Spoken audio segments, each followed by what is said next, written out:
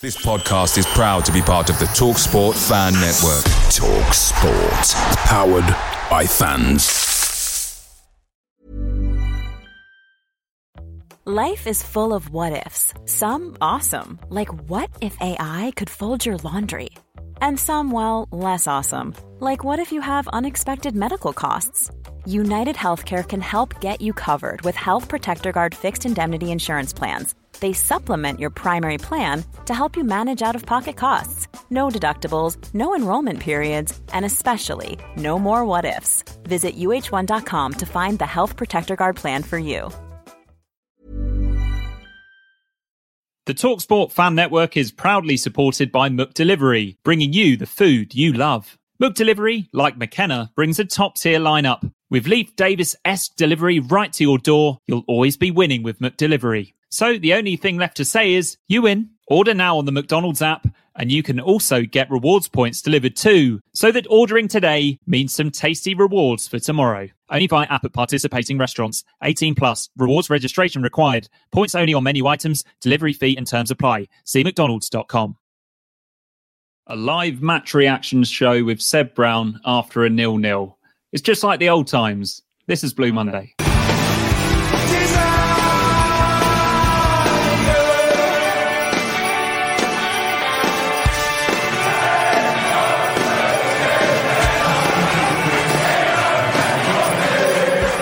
Hello and welcome to the Blue Monday podcast, covering all things Ipswich Town since 2015. This is the last podcast of a magical 2023.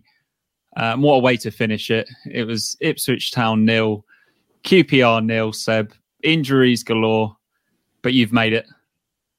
Yes, it's like you said in your intro, it's a throwback, isn't it, to 2021, however many of these we did, trying to come on here and talk about something after 0-0s against Northampton and Wimbledon and the like. Yeah, I think, look, tonight was just, we'll discuss the match obviously in more detail. Tonight was what it was. I think I put in our match day Telegram chat just before kickoff that we just needed to find a way to win today. You know, the schedule's been relentless. Thankfully, December is now over, and we've got to look at the positives. You know, if you'd have said to me, you're going into the new year, you'll be, hopefully, touch wood, 9 points clear of Leeds still if they manage to lose tonight, and still a few points clear of whoever's in third, I'd have snapped your hand off given the fixture list. So frustrating tonight, but bigger picture, you know, a decent December spell and an incredible 2023. Let's be honest, you know, we have so many memories from this year to look back on. Yes, this night was frustrating. One more game to go before a bit of a break with the FA Cup run. Hopefully we can get some bodies back in the building from injury, maybe a few transfers, and look to hit it hard in the second half of the season. Yeah, absolutely. I mean, it's been an incredible year, hasn't it? We'll talk about 2023 in general a little bit, but let's get into talking about this game, Seb. And I guess loads to talk about in the team news. This is the Ipswich team. A few shocks, a few bits of rotation, and even this graphic turned out to be wrong in the end, didn't it? Yeah, it did. Yeah, when your luck's out, it's definitely out, isn't it? You know, was it 6-7 changes in the end? So that McKenna kind of revealed post-match that pre-match that a couple of them had picked up knocks after the Leicester game, and I guess if you look at the lineup now, we know where those bodies were unavailable from. You know, Williams comes back in on the right for Clark. I will discuss the performance. I didn't think he was great tonight at all. The only established kind of partnership in that entire 11 is the Wolfen and Burgess one at centre back. Davis obviously has got a calf issue, so Cameron Humphreys comes in there. I guess there was some debate. We knew Morsey was going to miss out, so there was a debate pre-match. Is Ball going to step in? Is Taylor going to step in? I kind of figured it would be Luongo and Taylor in the middle, but Ball, being the natural deputy for Morsey, gets his first start of the season in the league. And then Broadhead, you know, I wasn't at the game, obviously sat here in my house. If anyone in the comments can tell us what happened, did he just pull up in the warm-up? And, you know, thankfully Harness was the 19th man, so it's a pretty direct like-for-like kind of swap. And Hurst, we know, has got this, you know, significant, as McKenna called it, hamstring injury. So for now, Ladapo and Jackson are going to have to share the striking duties between them, and Jackson and Ladapo gets the nod tonight, which made sense. I didn't think there'd be much space in behind QPR. It's not a game that I think would have suited Cade and Jackson. So Freddie got his start, and yeah, a couple of early opportunities for him. But apart from that, we did look a bit toothless up front, didn't we? We did, yeah. Neil Johnson in the comments said Broadhead's mum tweeted that he was vomiting. So maybe he's caught the same bug that kept Wes Burns out of the squad. I mean, that's nasty for Broadhead, but if that means that he isn't injured in the long term, that is obviously good news. Yeah, this is a live match reaction show, and I know a lot of our usual viewers will still be making their way away from the ground at the moment. But yeah, please get your questions in the chat, and we'll get to them in a little while. Daryl Hughes kind of echoes what you said in the opening there, Seb. Always going to be a period in the season where injuries and suspensions challenge the depth of our squad. This is that period. I think supporters of other clubs, Seb, have asked me a couple of times this year just at work, like saying, but what's going to happen to Ipswich when you get a few injuries? What's your squad depth like? And I've always kind of batted that away and said, well, we've got sort of two good players in every position. But what we didn't really account for, Seb, was all of these injuries happening at the same time as our most influential player being out suspended as well. Yeah, you can take one or two hits, can't you? You know, we've discussed throughout the season the areas of the squad where there is a noticeable drop-off if somebody doesn't make the match day 11, but to be hit with so many, absentees in one evening was always going to be a hell of an ask. I mean, if you took Leeds' front four or one of their centre-halves, etc. out, even they would kind of struggle. Squad depth is incredibly important, but the run of games at this time of year is absolutely relentless. Is it 4 games in 9 days? I think it works out when you factor in obviously Leeds, Leicester tonight, and then Stoke on Monday. It's a big ask for any side in this division, and we are what we are. We have a very good 11. We have substitutes who can obviously make a huge impact, as we've seen with all the goal scoring stats from our subs. But when you lose this many people in a relentless run of fixtures, it's naturally going to have an impact on the performance. It's going to lead to a disjointed and unfamiliar kind of patterns of play, and that's exactly what we saw for 90 minutes tonight, wasn't it? It was, yeah. Just a quick look at the QPR team sheet, Seb. I think the headline news for them was Sinclair Armstrong getting the nod in attack ahead of Lyndon Dykes, Andre Dazelle making his return, Begovic as well. They had their full strength back four out, but one or two players missing. I think QPR are more than good enough to stay up, aren't they, on the evidence that we've seen over the 2 games we've played against them? Well, they'd hit a decent run of form recently. I think they've lost the last 3 on the bounce, haven't they? But before then, they took like 10 points from 5 games. So Fuentes had obviously come in, replaced I forgot the guy's name, Gareth Ainsworth, and completely got them, firing. But they have dropped off recently. The 2 games, yeah, like you say, we've played against them. They've been tough. They've been combative. They're are they lacking a bit of quality up front? Potentially. I didn't realise that Sinclair Armstrong hasn't actually scored since we played them back in August. He's got the 1 goal so far this season. I think that came the weekend before we faced them, and he hasn't scored since. So, with the likes of Elias Chair, Willock, I guess Sinclair Armstrong a little bit, you can always hopefully kind of, rely on something, but they are starting to get cut a little bit adrift now, and Sheffield Wednesday winning tonight, if they did hang on and win, I think they did. I think they won 1-0. That won't help them. But yeah, the 2 games we've played them, I'm surprised where they are in the league, because they've looked okay both occasions. Nothing not earth-shatteringly good or anything, but they do the things that you would think, if you do them all season, would have you away from the bottom of the league. You can be organised, you can be hard to beat, you can fight, and that's what they've shown in the 180 minutes against us this year. They have, yeah. And I mean, Sinclair Armstrong started like an absolute train. Just brushes off Burgess, doesn't he, in that right channel. Decides to shoot from a really tight angle, probably not the right decision, but Ladke has to push it behind for a corner. Ladapo gets his first sight of goal in the 6th minute, played in by Chaplin, just a straight ball in between those 2 centre-backs. Ladapo gets in 1-on-1. Obviously doesn't fancy hitting it on his left foot. It doesn't quite open up for him, and then he turns and the defender gets back around him. I think it was Clark Salter. Did good bit of defending, but just not quite incisive enough from Ladapo there.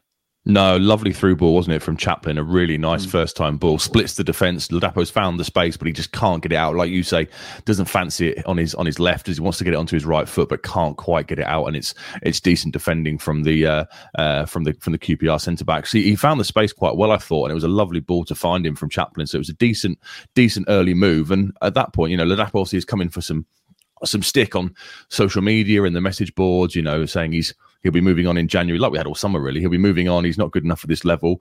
But I was quite impressed with him in the first kind of 10 minutes. He had this one, and then he'll have the one you'll discuss in a second where he gets through again. And I thought he looked lively in the first sort of 10, 15 minutes. I thought they started quite well. I thought QPR first 5 minutes, I thought they were knocking it around quite nicely. And then we sort of started to grow into the game. And this one-on-one chance that Jackson couldn't get out from under his feet was the start of us kind of taking control in the kind of the sort of 5 to 20 minute period. Yeah, Ladapo there, you mean, not Jackson. As you mentioned, though, only 3 minutes later, Harness wins the ball in the final third. Good play from Harness. First time ball plays in Ladapo. This time he does get his shot away, and Ladapo he's good in these situations, but decent enough save from Begovic. Perhaps Ladapo could have done better, but he hasn't played an incredible amount of football, has he, recently? And then immediately we do the old corner routine where you pull it back. Was it Humphreys that took that corner, or did Hutchinson go over and take it? No, Humphreys took that one, didn't he? He gives the arms up, and then, like we've seen so many times over the last 18 months, Chaplin just hangs back, finds the space. Lovely ball in from Humphreys to pick him out. I've been sort of lamenting pre-match about how our corners recently had seemed pretty poor.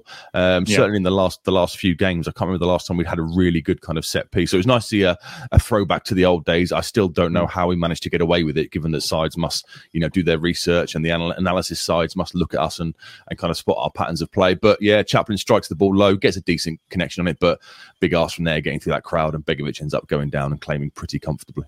Yeah, it's the sort of chance that, it's barely a half chance for most people, but it's a good chance for Connor Chaplin, because he's found himself in that situation so many times, hasn't he? On 20 minutes, Williams sloppy in possession, Chair slips in, Armstrong hits a shot sort of towards the near post again. Probably didn't need to shoot, but he'd obviously been told to get shots away. Hladky was sharp to it, pushed it around the post. And then in the 31st minute, just like at Loftus Road, Seb, the post saves us.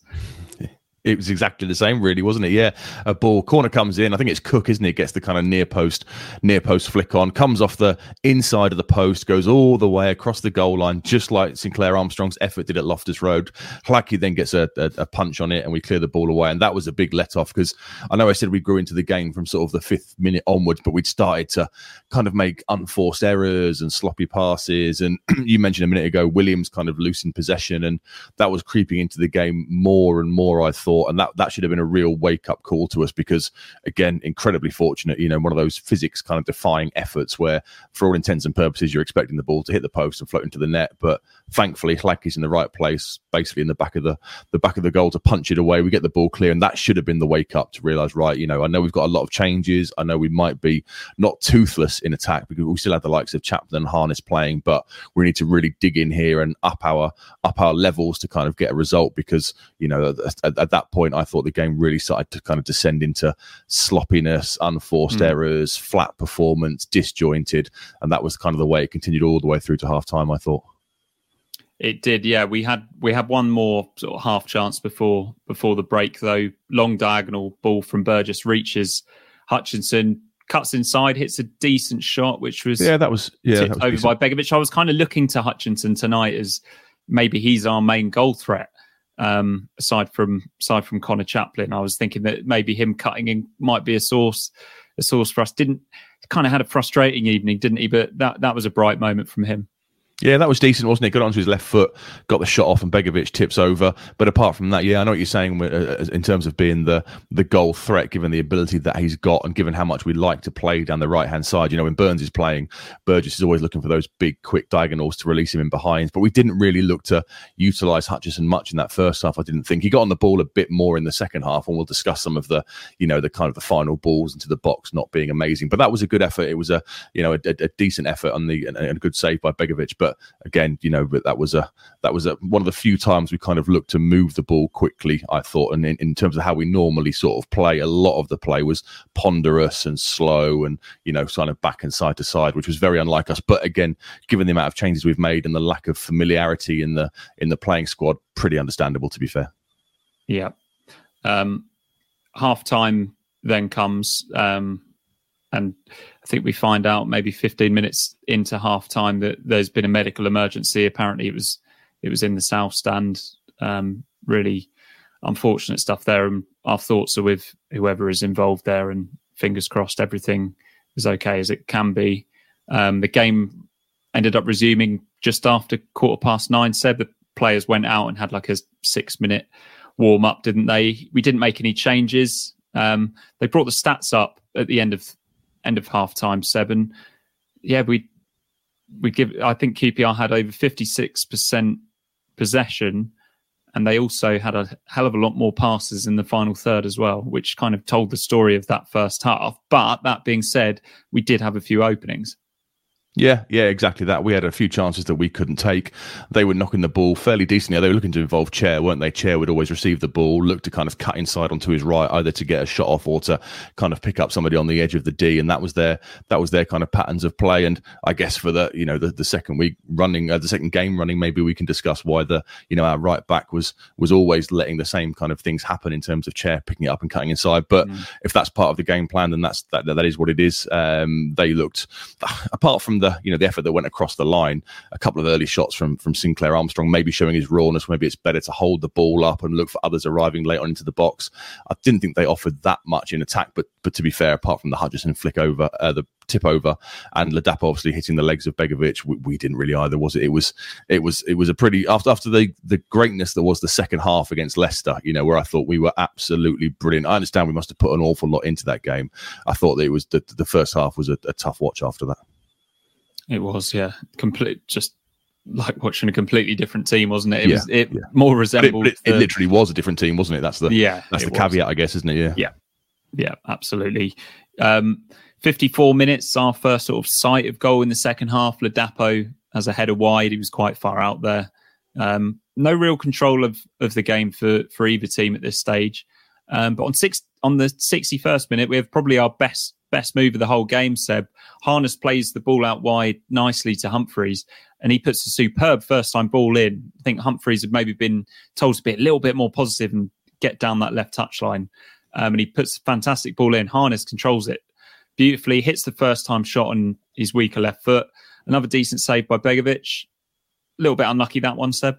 It was, probably one of the best chances of the match, wasn't it? Because I can't remember too much happening after that. It was a good save by Begovic. And again, it was one of the few times we really looked to move the ball quickly, didn't we? It was a decent ball in from, it was Humphreys that put the ball in for Ladapo's header. And he kind of started that second half well, I thought, in terms of his delivery into the box. And a great chance. Harness is strong on that left foot. We saw that with the volley away at Birmingham.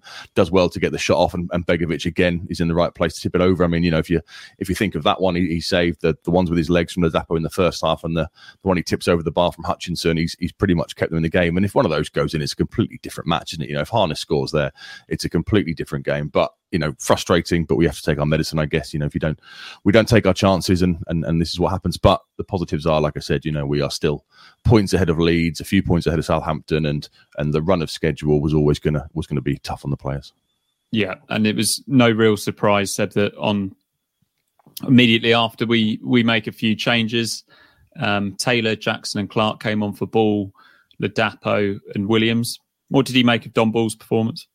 I thought he was all right, to be fair. On the Telegram match day group at half time, people were saying, he was always passing sideways, always passing backwards, didn't know what to do with the ball when he had it. I thought on telly he looked okay, to be fair. He's kind of been practicing in that Morsey role, McKenna revealed. So they've clearly been preparing for Morsey's suspension for a few weeks now. And he was dropping deep to pick the ball up. And I thought his range of passing was okay. I mean, he's no Sam Morsey, but to be fair, no one was going to be. So I thought he was all right. I didn't think he was the worst of the players that came in. I thought Brandon Williams had a real off night.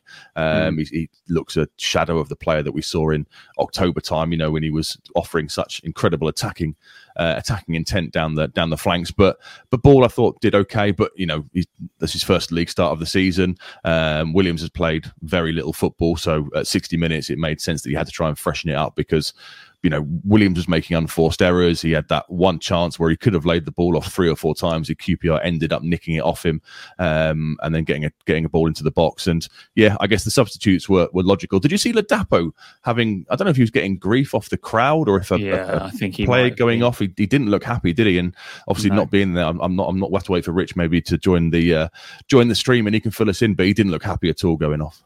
No, you could hear the groans around the ground when he failed to trap a couple of balls that were played into his feet early on in the second half, and I thought, oh god, like he's lost the fans. And then yeah, I think there might have been.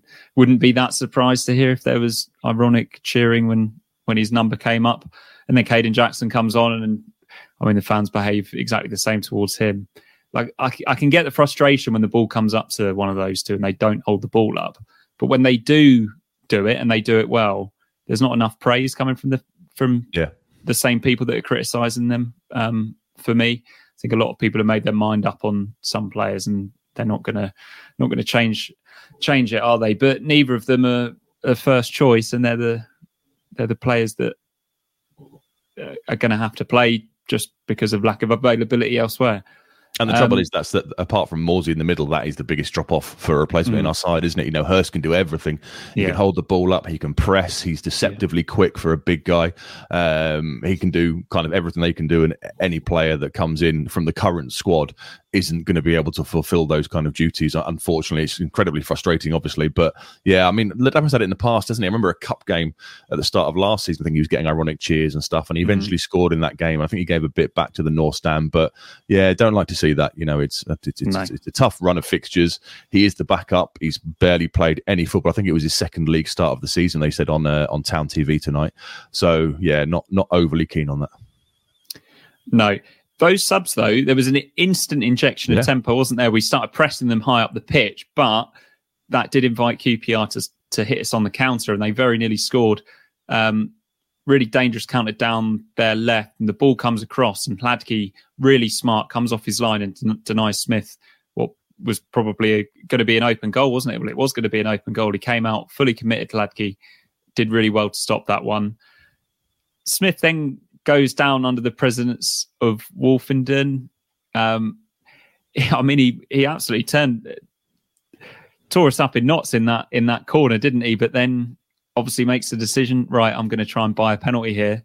Yeah, looking for it, wasn't he? Looking for it. I mean, Wolfenden has got an arm on him, but he goes down so easily. For me, it's not a penalty. I saw a couple of people in the chat saying VAR probably does give that in the Premier League. Maybe we'll discuss a VAR one right at the end of the game that I think they would have given for a handball. But that one, I think he was looking for it. Did the hard part to beat the man and get himself into the box, and then I think he tried to buy one there, and the referee wasn't having any of it, thankfully.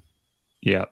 I think we might have a QPR fan amongst us. Welcome, James. He thinks it was a blatant penalty. Well, the arm is on him, isn't he? The Wolfenden's arm is on the player, and he pulls him back a little bit, but not enough for me to have a penalty. I think he might have got a penalty had he just taken a couple more steps, and then Wolfenden would have had a decision to make. But he kind of initiates the contact slightly too early and goes down.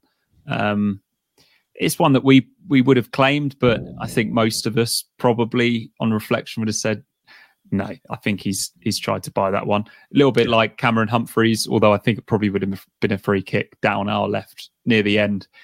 Aluko, who had this one on the substitute bingo card before this game.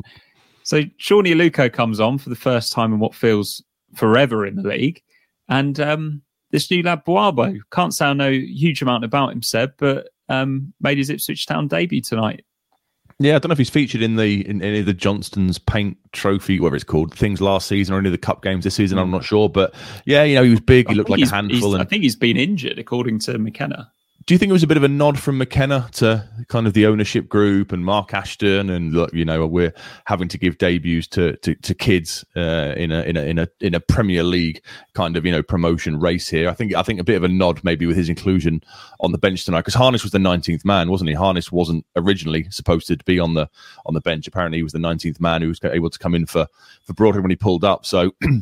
If Boabo was on the bench ahead of him, I think McKenna's sending a little bit of a message there to the powers that be to say, look, I need a little bit of help here. But yeah, and Aluko, who we've not seen for presumably since one of the cup games. I can't remember the last time he played. I'm not even sure he's featured in the league at all this season. It might be in his first league minutes, comes on. You're kind of hoping then, aren't you? The bit of a spark. You've got potentially a raw striker up front, but it's always great to see an academy prospect come off the bench and get some involvement. And you're kind of thinking, can Aluko produce that one little moment of magic to unlock a pass, thread a through ball, or do something to kind of fashion an opening? And but unfortunately nothing really came off, did it? No, it didn't. 98th minute, Caden Jackson does handle a cross in our box, doesn't he? But would have been unfortunate to. I think VAR gives it, don't you? I think VAR give it in under the quite possibly. The rules it was definitely the more obvious of the two for me. The silhouette was the wrong shape, wasn't it? I think VAR would have given that as a penalty in the end, given what the handball laws currently are at the moment. So that one for me, yeah, I think without VAR, I can understand why the ref isn't interested in it. With VAR, I think we might have been on the wrong end of one there. But yeah, and 8 minutes kind of went up, didn't it? There was a bit of a roar from the crowd. QPR started time wasting about 55, 60 minutes, and all their players were going down. I think Chair went down off the pitch and then kind of crawled back onto the pitch, and they were claiming outrage that we were playing on. But yeah, I think that 8 minutes goes up, you're kind of hoping for something to happen. There was the Aluko kind of back heel, wasn't there? Was it Clark running in or Hutchinson running in? But again, that was Jackson, wasn't it? And he fires the ball into the near post, but no one's there to make the run, and Begovic claims, and that was about it, wasn't it? Yeah, that was that. It felt very nil-nilly for quite a lot of that game, didn't it? Quite a few people saying that it was a penalty. Stonewall 5 meters in front of the ref. Very Smith lucky. one. Okay, I thought he bought it. I thought he was looking for it. I think the handball by Jackson right at the end, I think that would have been given. Let's have a look at some of the reactions that I've seen coming in the chat. Steve Catchwell says, that was horrible, but Leeds' loss softens the blow. Still second, which is dreamland, really. We'll get to that Leeds result in a bit. Paul Mackley's joined us on Facebook. He says, battled well, but lacked the quality tonight. Show we desperately need help up front. Ladapo and Caden, not the answer. Humphreys did well, but he's no Davis. No, and that's no fault of his. No. Alex Mills tuning in from sunny Sydney. Very nice too. Always seem to have a bit of a blip in late December, January. Hopefully we get it out of the way early. Paul Tillman, lots of effort but short on quality. Too many quality players missing and lacking cohesion. Shows we need to add a couple in Jan. Nodding along in agreement there, Seb. It did sort of lay bare a little bit that we are still slightly light, aren't we? Yeah, and it shows how good that starting 11's been all season. You simply, like we said earlier, you can't take that level of absenteeism. To lose 2 or 3, you're going to be up against it. To lose whatever it was, 6 or 7 of your established first choice is always going to leave you short, and that's what we found tonight. And yeah, hopefully the powers that be, what does Mark Ashton always say? We will be relentless in our pursuit of excellence and promotion. So hopefully they're going to have targets in place and they'll move quite quickly. Obviously nothing will happen before Stoke on Monday. Then you've got the FA Cup game against Wimbledon the following weekend, but hopefully we'll have at least one new face in the building by the time Sunderland come around in mid-January.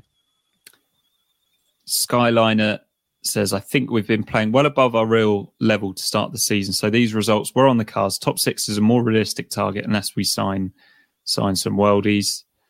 Andy Carr says, more errors in one game in the last 4. See strangers playing like strangers. We've finally run out of steam. I don't think we've run out of steam, have we? I think it is just a disjointed performance because of the amount of changes in that starting 11. Ball's first start of the season, Aluko's first appearance of the season, Williams, he played at Watford, got hooked at half time. Apart from that, I think he's barely featured this in December at all. There were just too many changes for us to be able to cope with. I don't think we ran out of steam because look how good we were against Leicester in that second half on only 3 days previously. Mark Bloomfield, if Williams can play either side, why not Clark and him play push Humphrey up next to Luongo, set up defensively against poor side? I think it would have been a bold shout to play Humphreys in the middle. I think it was always going to be Don Ball or Taylor because of the physicality. I wonder whether Clark, the effort that he's put into the last few games was maybe is it called the red zone, Seb? And yeah, they said, McKenna said on Town TV beforehand he was nursing. He's being managed with that Achilles injury, isn't he? And He has played pretty much every game since, even at Watford, he came on at the halftime point. So he's played pretty much every game now for the last 7, 8, 9 games. So there are times where, sometimes the medical teams and the sports science teams will step in and overrule. And if he's one of those in the amber zone or the red zone, then you have to rest him because, of what can happen. €10 from David Bergen. That's probably the comment of the night, Seb. Thank you very much, David. Hope you have a fantastic new year. And hopefully once the dust settles on this game, we just forget about it and we can reflect on what's been a fantastic 2023. And of course, the game's coming thick and fast. It's Stoke City in just a couple of days, Seb. You feel a little bit nervous about going there, though, with all the issues that we have. Well, yeah, it would have been so much nicer, wouldn't it? Win tonight, and it kind of takes a lot of the pressure off for Stoke. They've got a new manager. Obviously, they were on an awful run of form, beat Birmingham. They drew tonight, didn't they? Was it a 1-1 draw? I think tonight. Was it away at Watford? We'll get into that. Yeah, I think they drew tonight. So, yeah, 4 points from their last 2 games. And had we have won tonight and got the 3 points, it takes a little bit of pressure off them. But hopefully, if Broadhead is just if Broadhead and Burns are just, viral kind of vomiting bug sicknesses, hopefully they'll be okay for that game. Davis being a calf might be out longer term. We know that Hurst obviously won't be available, but Morsey will be back in the side as well. So we can go there with confidence. Yeah, let's have a look at those other results. I clipped this up before the West Brom Leeds game finished, and indeed before our game finished. But that is how it finished. West Brom 1, Leeds 0. That is one of the toughest fixtures of the season, as we well know, Seb. But Leeds, since beating us convincingly just under a week ago, have now lost their next 2 games, and we've gained 2 points on them, Seb. Southampton, though, in the early game, edged out Plymouth. They're just relentless at the moment, Southampton, aren't they? They are, yeah. Had that awful run, didn't they? Lost 4 on the bounce, including when we beat them, and they haven't lost since then. I think it's 16 or 17 games now without defeat, and I watched the first half of that, and Southampton were just constantly coming forward. Apparently Plymouth had a goal wrongly disallowed by Ballymumba, so they can count themselves slightly aggrieved there maybe, but based on the first half that I saw, Southampton just looked completely relentless. No goal for Jay Stansfield in a 0-0 draw against Bristol City. Leicester, speaking of relentless, 2-0 win at Cardiff. What's the gap at the top now, Seb? We're going to see it in a minute, aren't we? Coventry drew at home to Swansea. It's probably a game that they were expecting to win. Middlesbrough, good win for them at Huddersfield. Hull, another win at home to Blackburn, not Blackpool. Millwall, 1-0 win over Norwich City. Wagner's days surely numbered. Big win for Sheffield Wednesday away at Preston. Preston so inconsistent at the moment. Rotherham with a 1-1 draw against Sunderland, and our opponents on New Year's Day, Stoke, had a 1-1 draw against Watford. And this is what the top 10 looks like now. Still pretty reading, but that gap to third place is now only 3 points, Seb. It's Southampton. And we're 9 points clear of Leeds. But that's what the gap was always for. Coming into December, I don't think any of us expected us to come out of it with still, a 10-point gap or whatever it was at the time over third in place. And yes, Leeds have dropped right off, and now we're even further clear of them. But regardless of what happened 7 days ago, whenever it was, 6 days ago at Ellen Road. But yeah, Southampton are now the ones who are up there. But, there's still 3 points in it, and they've still got to come to Portman Road. Let's not forget, we've played Leeds twice now. That's done. We've got the quick repeat against Leicester in January, and then we've got Southampton to come to Portman Road. I think it's early April, isn't it? So they've still got to come to us and kind of look to pull something out the bag. But at the minute they are relentless. But we're an excellent side. We've been doing the same things for the last 4 or 5 months that have seen us get to whether it is now 52, 53 points by New Year's Day, and we all would have absolutely we'd all be staring at you in disbelief. You'd have said to us on the opening day of the season, you'll be going into 2024 in second place, 9 points clear of Leeds, 3 points clear whoever's in third. We'd have all said you were crazy. So we have to look back and say, December has been relentless.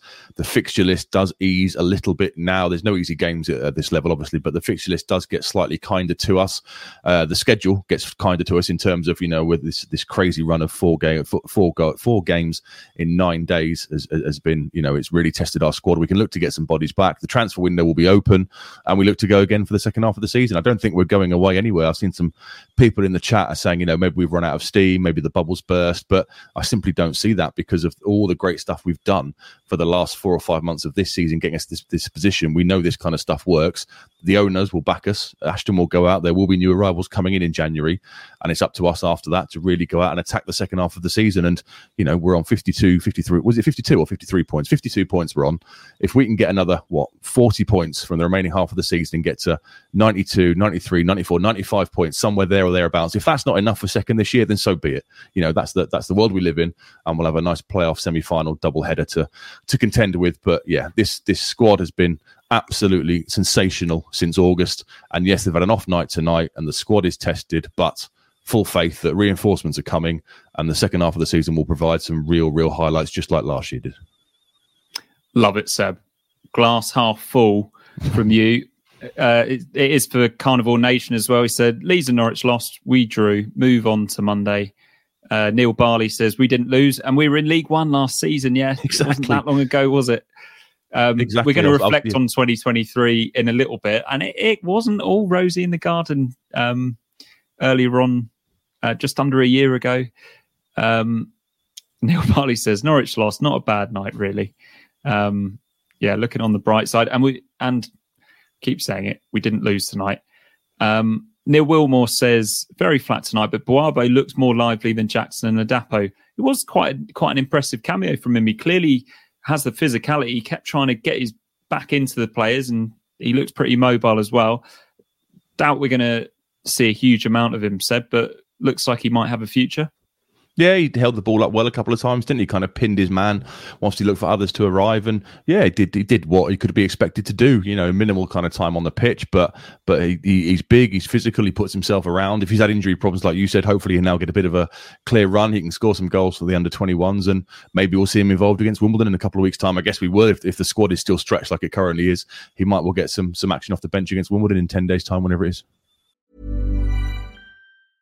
Many of us have those stubborn pounds that seem impossible to lose, no matter how good we eat or how hard we work out. My solution is PlushCare.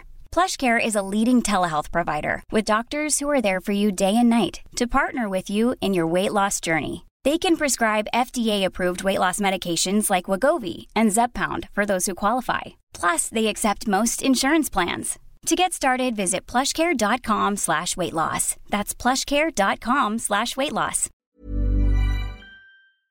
Away days are great, but there's nothing quite like home comforts. The same goes for McDonald's. Maximize your home advantage with McDelivery. You in? Order now on the McDonald's app. At participating restaurants, 18 plus, serving times, delivery fee and terms apply. See mcdonalds.com. Whether you need a VPN to protect you while online, to allow you to change your worldwide location virtually, or maybe a bit of both, NordVPN gives you the freedom to do so. NordVPN also allows you to stream TV shows, films, and even sporting events which aren't available in your local region, changing to a country which is showing that content, meaning you can switch as seamlessly as a Kieran McKenna in-game tactical tweak with just one click. But that's not all. NordVPN can also look after you while online, preventing your card details and passwords from falling into the wrong hands, safeguarding your personal and sensitive information from harm. Think of it as a Cyber Sam Morsey, offering protection to your own personal back four, but with far fewer yellow cards. NordVPN is available for the price of a cup of Bovril per month, and one account can be used across 6 different devices. Visit nordvpn.com/Blue Monday or click the link in the podcast description for more information about the offer and a risk-free 30-day money-back guarantee trial period. You'll also be helping out the pod by subscribing. One man who is fighting fit. About to join us is Rich Woodward, fresh from the lower Sir Bobby Robson stand. Rich, a frustrating night, but we're trying to look on the bright side, look at the positives. It's been a fantastic 2023, hasn't it? But I imagine you're feeling a little bit flat after that game. Not really. Not at all, actually. There's so many mitigating apologies about the steam in my glasses. I have walked quite a pace up the hill, so my glasses will eventually clear. But so many mitigating circumstances and so much stuff that could have gone wrong that went wrong tonight. So the fact we got a point, frankly, I think you said it, Mikey. Let's just move on. There's nothing really that we can do about players getting injured. The fact is that, as we know, behind this really strong verse 11, there is not enough quality to compete at this level, and creating chances was the issue tonight. Decision making was the issue tonight. Leif Davis was the highest assist maker, one of the joint highest assist makers in the league. Cameron Humphreys has not made a league start. I don't know what people are expecting tonight. Freddie Ladapo's hardly started. Don Ball's not started, I don't believe, in the league. I think tonight I'm frustrated more with the attitude around me in the North Stand. I think there was a lot of unnecessary negativity. The atmosphere was quite flat at times. And really this inexperienced lineup needed our support. And I think large chunks of the fan base tonight were found wanting. Sadly, it really hurts me to say that, but I'm seeing people, grown men, shout abuse at Freddie Ladapo, who's trying his absolute hardest. He's not George Hurst, he's not Connor Chaplin, he's not Nathan Broadhead. He's not going to do exactly what you think he's going to do. Same with Caden Jackson.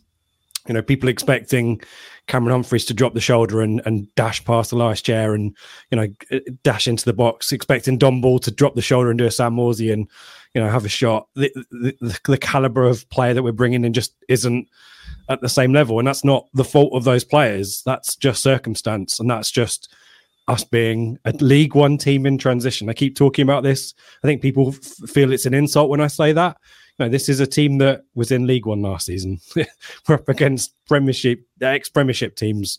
QPR are not maybe where they were a few years ago, but they're decent. They're solid. They deserve our respect. And tonight, a makeshift team has got a point.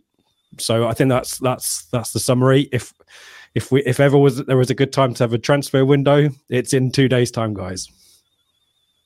Yeah. Context. Hey, Seb. Good to see that we're all in agreement. Sad to hear that it was like that in the North Stand, although having stood in there many times myself in the more miserable years, I can't say I'm massively surprised. No, I mean, there were. I'm not going to pretend that the majority of people there were detractors or, who were getting on the players' backs, because of course that isn't the case. But there were just far too many people who were, and maybe it was the fact it's a non-working day for a load of people and they were in the pub since 10 o'clock or something like that. I just don't know. It didn't bring out the best in anyone.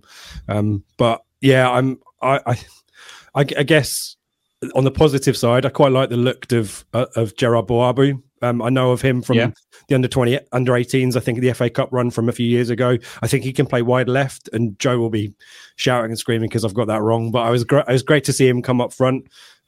Definitely look to get involved, and I think it was your point, Mike. He tried to bring something different, trying to unsettle them.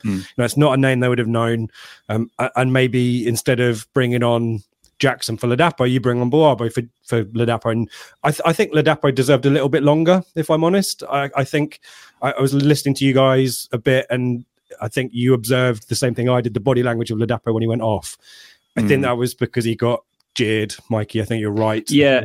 So I think Ladapo, obviously he missed the two early chances. Neither of them were sitters, but he didn't get the goal, which would have got everyone right behind him. By the way, when he came on against Leicester, he was brilliant, wasn't he? He looked so up for it. Body language was great. So I think he started with the fans on his side. He didn't get that early goal, and you pick Ladapo over Jackson because he's much better with his back to goal, and he uses his body, gets first contact when the ball's brought into him. There was a couple of times early in the second half where the ball's literally gone under his foot. Yeah. And you just think it's going to be difficult for him now because he no longer has the fans on his side. And while not everyone is complaining or shouting at him, there'd probably be a lot of tutting and sighing, and then it becomes a little bit harder for him. And it is a difficult role that he was playing as well. A lot of the passes into him weren't great either. Let's face it, we weren't particularly incisive tonight. Even Connor Chaplin's passing into the front men wasn't perfect tonight, was it? But yeah, maybe you're right. I don't think Jackson is the answer when a team is playing a low block, because he has absolutely no chance to use his pace. The only opportunity he had to have a run was when he did eventually go out wide. But maybe it would have been a bold shout from McKenna, though, to bring on Boabo ahead of Jackson. True. Well, I think probably my thought, Mikey, was that just keep Ladapo up front for longer. And I think that was what I'd interpreted the body language was. I did hear the kind of ironic cheers. And frankly, any walk of life, if a group of people stood around your office desk as you were typing an email and you made a typo and they went, "Oh, for goodness sake, you can't type your emails, you're so shit," you're highly going to be in the best frame of mind to then type another email, are you? I know it's a crap example, but you get the point. And that's why tonight I was hoping that the North Stand in particular, but Portman Road would be just more appreciative and more cognizant of the situation here, which is if we could play George Hurst, we'd be playing George Hurst. If we could play Nathan Broadhead, we'd be playing Leif Davis, etc. we can't, and therefore you need to recalibrate your expectations. You need to support, and we were just so happy to stick the boot in at times. Not, again, minority, a small minority, but nevertheless, it's the minority that get heard when the ground is flat, when the noise is flat. And I'm sure that got through to Freddie, and it's not going to help him control the ball. You're right, Mikey, it's frustrating because you want him to do that simple stuff to build the confidence to get the crowd on side, and it just didn't happen. You know, those two efforts in the first half, he really probably should have done better with, if we're honest, as well. The header, maybe second half as well, but he is playing with, you know, to his level, and unfortunately we're in the Championship now and we need better, and that's not a criticism of him. He is trying really, really hard, but it can't be nice when, you know, people's expectation of you is up here. It's George Hurst levels or whatever, and you just can't hit it. Yeah, absolutely. Should we draw a line under this QPR game and just I've speak still a little got bit more points about it, if that's all right. In terms of what we do next for Stoke, I mean, maybe to parlay into Stoke, Mikey, to your point, I'm still a little bit in the dark on the injury situation. It sounds like Burns and Broadhead is more of a viral situation rather than a muscular one. I reckon Burns will be back if he's already got this virus. But if Broadhead's come down with it tonight, maybe Broadhead passed himself fit, having been a little bit ill the last few nights. But I think there's half a chance Broadhead and Burns.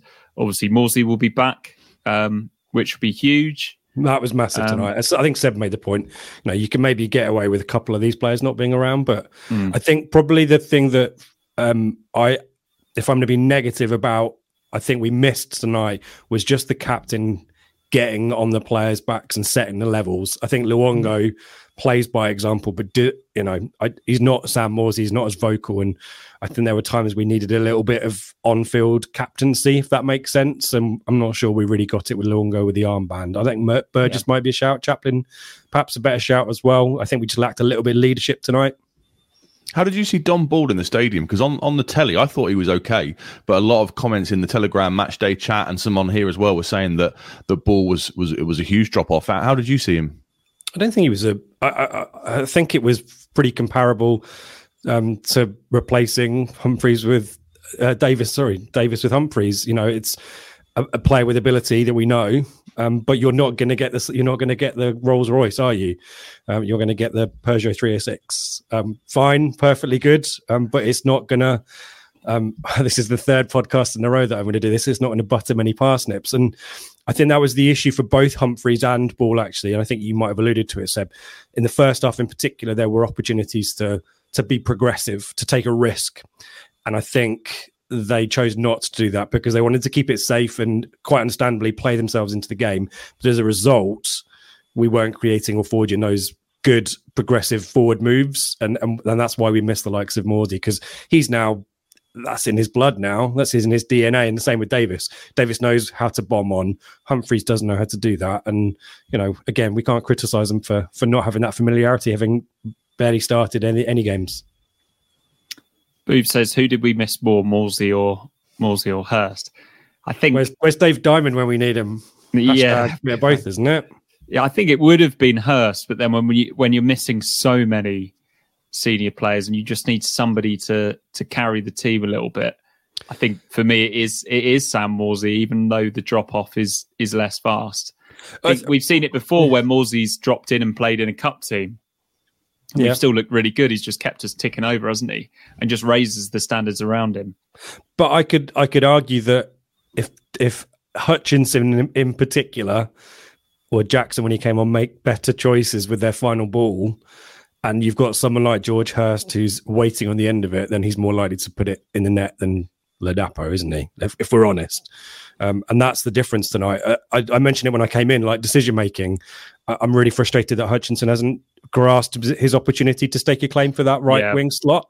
He had the good shot in the first half, obviously got great pace, but the choices he made when he got in really good positions tonight really let us down. And Jackson had a few of those moments as well. So, maybe Morsey, you're right, Mikey, because the service wasn't going to get into Hurst, but I think Hurst scores one of those two chances in the first half that Ladapo got. When he's played in behind, I think Hurst is more instinctive in that moment and knows how to score. And he just generally makes the game a lot harder for those QPR defenders. Right.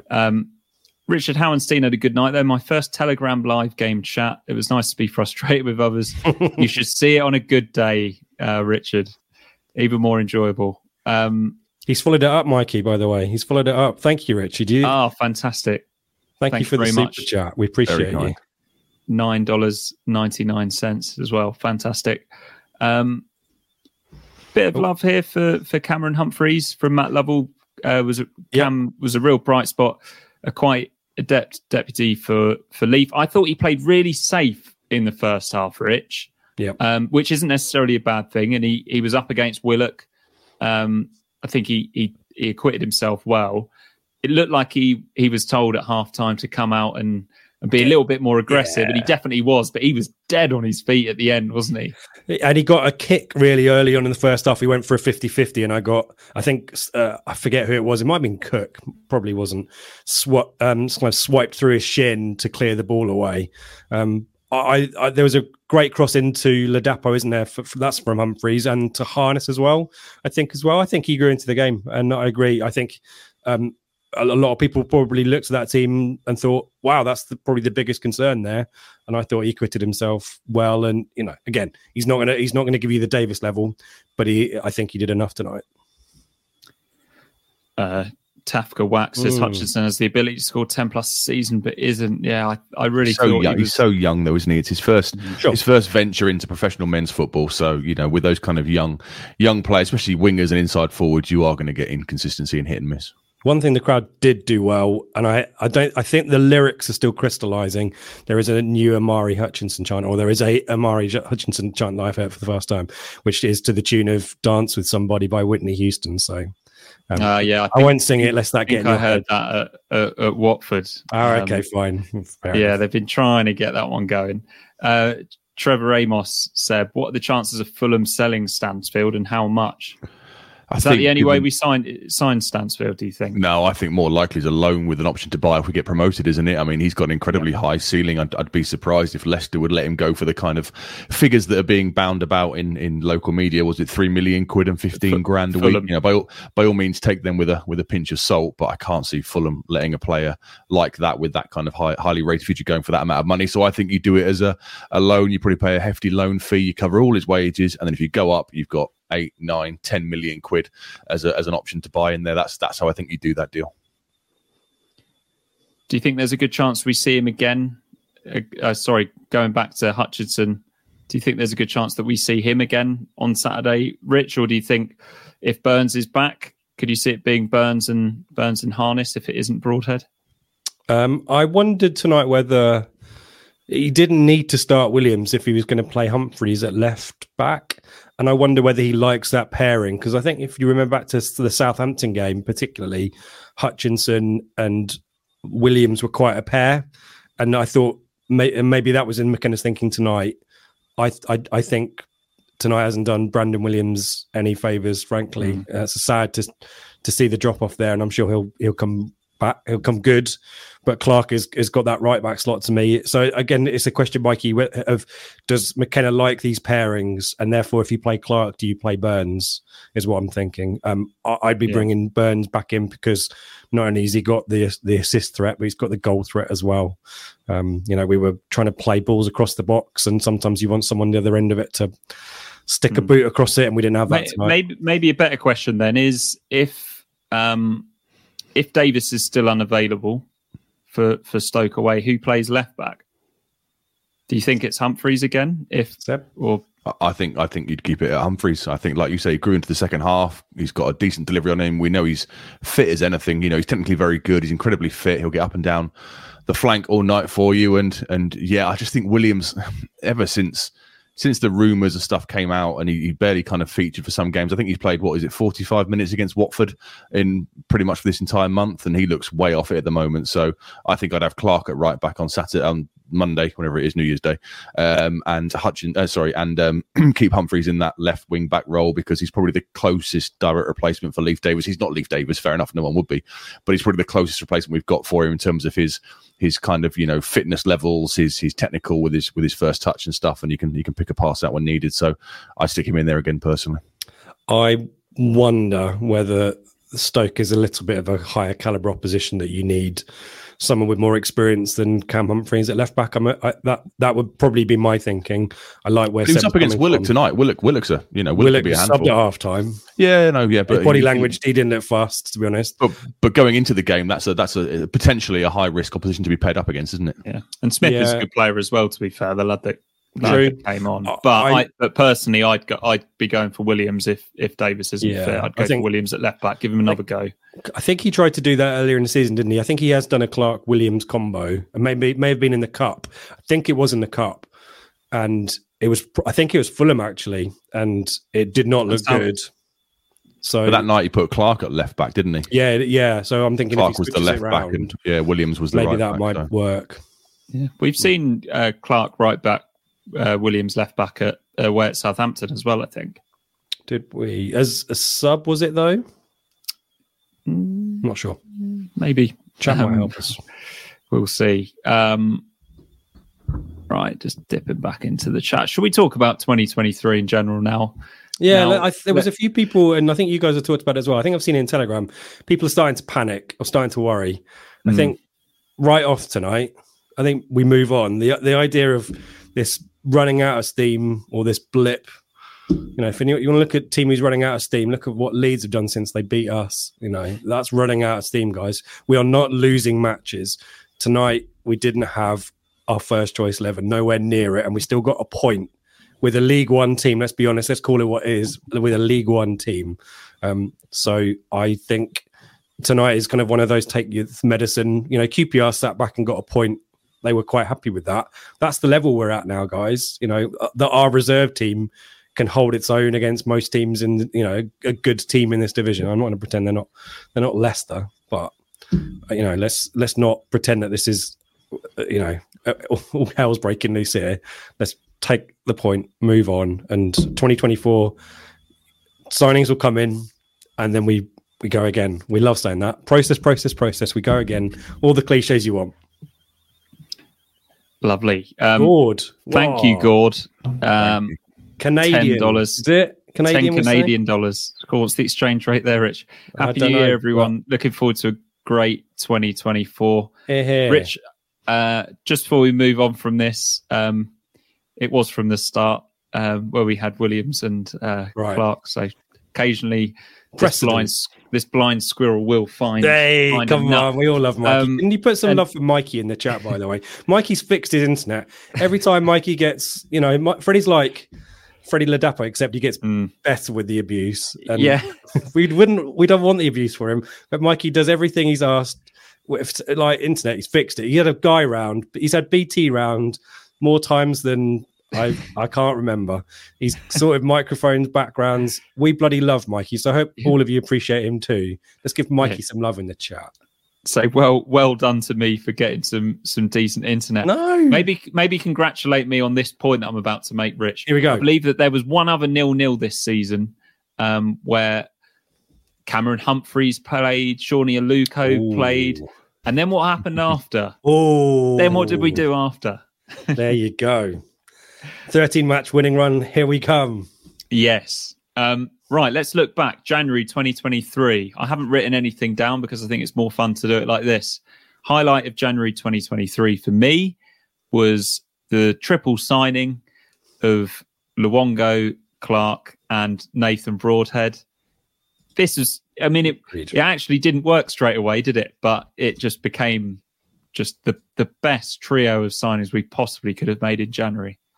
Agreed. We didn't see Luongo for like 2 months, did we? Do you remember? He just didn't feature, and Hurst was coming off the bench, getting up to speed, and Broadhead had problems with his mattress, didn't he? So he didn't appear for the first couple of games, and then they all got fit, and well, as they say, the rest is history, isn't it? February was that the month where we played Oxford away? I think it was. It was. We'll park that one. I think it was Bristol Rovers away as well. There's a Morsey Long Ranger at MK Dons was quite memorable for 7,000 of us. Was the 2-2 game against Wednesday? Was that February? Yeah, Broadhead free kick. Broadhead's free kick. Yeah. Yeah, I think the stirring comeback against Sheffield Wednesday is probably the genuine highlight, but then also maybe the start of that, when we became the flat track bullies and we were just beating teams like, I don't know, was it Forest Green, teams like that in February. We'll go into March. talk to us about Bolton, Seb. Yeah, Bolton away, for me, Seb. We'd had that winning run, haven't we? So we'd beaten, was it Forest Green and Morecambe and MK Dons, I think, and we kind of expected us to beat them given the caliber of players we brought in. But Bolton away was the first time. I had to dig out my research for it recently, and I didn't realize how good they were at the time. They'd taken like 40 points from 18 home games and stuff, and they were flying at the time. And that was the first of these kind of. I mean, it became routine by the end of the season with Peterborough and Barnsley, and Derby. That was one of those games where we just completely nullified them. We get a bit of luck with the penalty save that Walton pulls just after half time. But Hurst was that Hurst's first league goal. I think that stunning half volley after Burns makes the run down the flanks, and then Burgess with the header from the corner. And that was the first time I left that game kind of thinking, okay, well, we've done it against the sides that we should do it against, and we've just completely nullified a playoff contender, an automatic promotion contender, and made them look very, very ordinary. So that was an extra kind of shot in the arm for what was about to come. But yeah, that was a real statement performance at the time, I thought.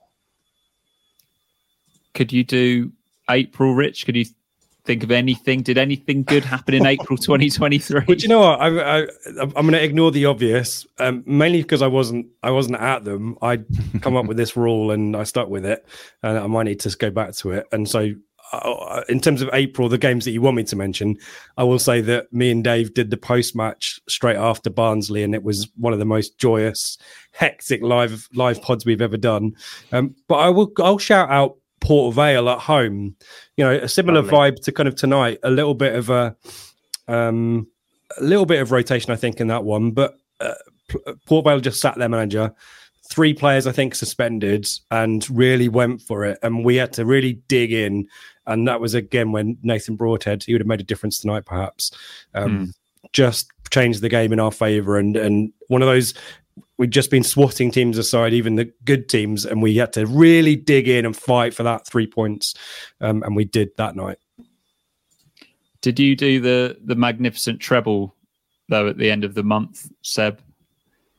I did, yeah. Peterborough, Barnsley, and Exeter. I think we did the live show after Port Vale. That was good vibes for us that night. Not quite on the same level as Barnsley. We still had our fingers crossed for that week, but that week came along and it was just blissful, wasn't it? It was crazy. Yeah, absolutely insane. I'm sure I've told the story before. I had a Sheffield Wednesday kind of colleague I was doing some stuff at work for, and he was saying there's no chance you go to London Road, you don't go to Peterborough, you don't go to Oakwell, you don't get 6 points. That's when you'll get found out and we'll catch you. And both sides, 3-0. Kept them at arm's bay all night. The George Hurst moment will live for most of us, for forever. It's certainly in my top 5 town away days, having, supported them for 30-something odd years. So, yeah, what an insane month that was. It was just every match just got better and better. And that week, if I could do it all again that week, I would, because it was absolutely incredible. Tommy Lee says it was Forest Green, Milton Keynes Dons, Burton, Accrington, Bolton, Shrewsbury, Derby, Wycombe. Yeah, 4-0 against Wycombe. Cheltenham. Drew with Cheltenham. Yeah, Cheltenham was Easter Monday, wasn't it? We drew 1-1. Yeah. Was it 6-0 against Cheltenham? Port Vale, that one that you mentioned, Rich, and then Peterborough, Barnsley, Exeter, and then we go to into May. I guess highlight of May, Rich, was the ongoing celebrations being back in the Championship. The hangover of all times from Harry Clark. Didn't he get himself sent off at Fleetwood? Yes. Yeah, we snuck a point against Fleetwood, didn't we? Yeah. That was probably the highlight. And then we get into June and July. I can't really remember when we made these signings permanent, but we signed Massa Jack Taylor was June. Okay, Jack Taylor in June. That first signing and all of the excitement for what was to come. Then we eventually get Hurst and Luongo as well. And then we move into August. And I think somebody somewhere has mentioned already. And I think Richard. Yeah, I would probably agree. Oh, yeah. Surely June, don't forget as well. Wasn't June when McKenna signed his deal as well? There you go. Lovely stuff, Seb. Sure, that was June. We'll go with that. Winning at Sunderland first game felt like a dream. Yeah, on Sky as well, and that was a real again one of those all those things that could go against you kind of thing. 20 minutes of extra time or whatever. Felt like that game was going to go the way that the Leeds game did, didn't it? Yeah. Isn't it weird looking back now how nervous we were with Klagke playing the ball out from the back? Remember, we were people were giving him pelters and saying why are we doing this? Look at this, July. We won the Innsbruck Cup. You'll never sing that. Love that horse hollerer. Fantastic. Booth says McKenna contract in June as well. Brings us into September. Anyone remember anyone's from September? Southampton away. I think that was September. Southampton away was really good. Sheffield Wednesday. Blackburn at home. Sheffield Wednesday had started poorly, but I think Seb, you were at Hillsborough for the 2 all last season, and it kind of felt like we were robbed there. So that felt kind of symbolic to get that victory, maybe at Hillsborough. But this, potentially for me, it's Southampton. The first time we kind of went away to one of these parachute sides, and I know they were in a bit of a dodgy run of form, weren't they? They lost 4 on the bounce. I think it was 2 heavy defeats before us. They lost to Leicester and Sunderland. I think they conceded like 10 goals in those 2 games. But that was the first time we'd kind of gone up against one of the. I know we lost to Leeds, but away at one of the parachute sides, and we kind of ground out and got the win from Amari Hutchinson's goal, and that's when I started to kind of think, oh, hang on a minute, we're really not going to go away from the top of the table here. Neil Johnson goes for the 4-3 win over Blackburn. That was the late Luongo goal, wasn't it? Absolute scenes. And then we're going to October. Rich, Hull, and you're putting loads of. Okay, well we can go with Hull if you like. I was going to go for that wonderful day where we beat Preston. You can live show. Yeah, fair play. I think Hull has been our best performance of the season, though. Most complete performance. But yeah, quite right. Blue Monday Live. Chainboat in fantastic form. Yep. Yeah. Horse Hollerer goes, Hull or Preston North End home double, because I was there and we did score some ridiculous goals in that week, didn't we? November. Come on, guys, help me out. There's a run after West Brom, isn't there? Yeah, the first half against Millwall, because we'd lost to West Brom on the Saturday, hadn't we? 2-0, kind of hadn't laid a glove on them, and some people were saying a bit like tonight, has the bubble burst? Have we run out of steam, etc.? And then that opening 45 against Millwall, we were absolutely superb. 3-0 at half-time, Luongo, Chaplin and Broadhead, was it, I think, with the goals. And that just kind of, got West Brom right off our back straight away and had us in a really strong position going into December. And then we go into December and we're treated right at the very start of the month to the goal of the season, one of the best Ipswich Town goals, if not the best Ipswich Town goal of all time, Rich. Just a shame that it happened at the wrong end of the ground.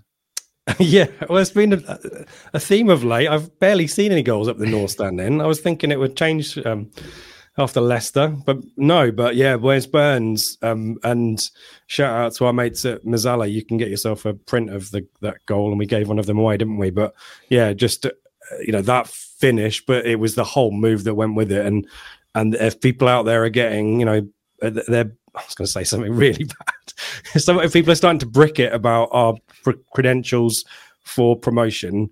Then watch that goal over again. Hi, Wolf. I saw that comment. If you want to qualify it, maybe helpful, and we can talk about it here. But I just think our fundamentals are so strong that once we're at full strength, which we weren't tonight, then it's we're a different kettle of fish, if that's a phrase. Richard Howenstein says the 3 in a row: Coventry, Middlesbrough, and Watford. Yeah, that was pretty special. Well, yeah, you were. I really enjoyed Watford away. Yeah, Morsey at Vicarage Road, Mikey. Surely you were limsing it up there, weren't you? I was. Yeah, that was some night. That one really enjoyed. Crutches in the air. Yeah. And then we rolled into the East Anglian Derby, didn't we? That could have been the highlight of the month, but it wasn't quite. Lovely breakfast at the Greyhound. Yeah. But yeah, overall, Seb,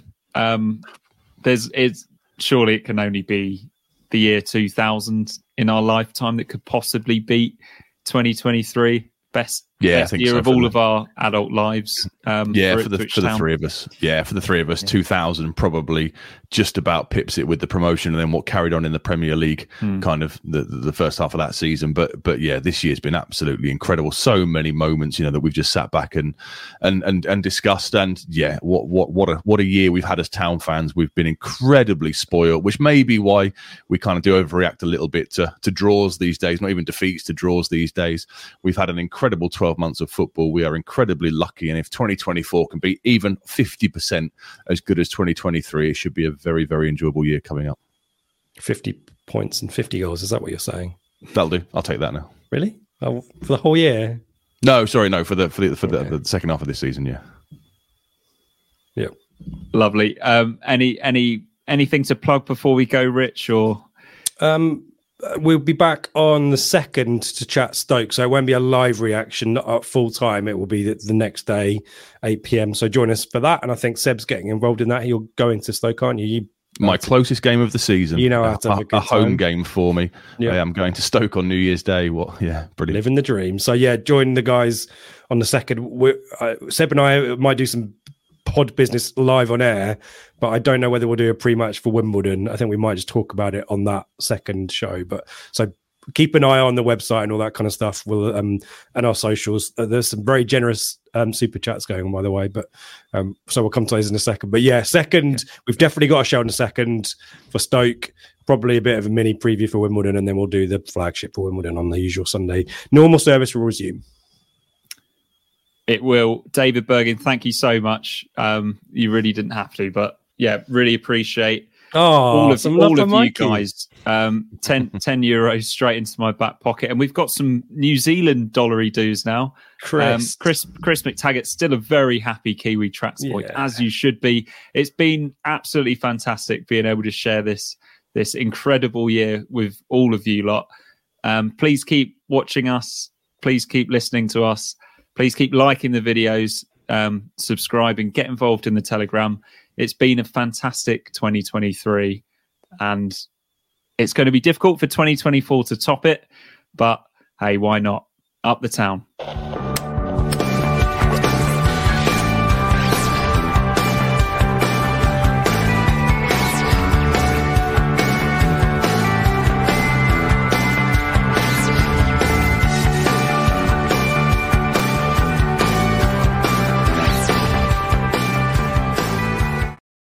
It's the promotion run-in. Everyone is gathered round to watch. The McNuggets share boxes are there, offering much-needed distraction. Your mate's already been booked for double dipping, but in you swoop to steal the last nugget and claim all 3 points. Oh, and there is the Harry Clark fist pump to celebrate. Order McDelivery now on the McDonald's app. You in at participating restaurants.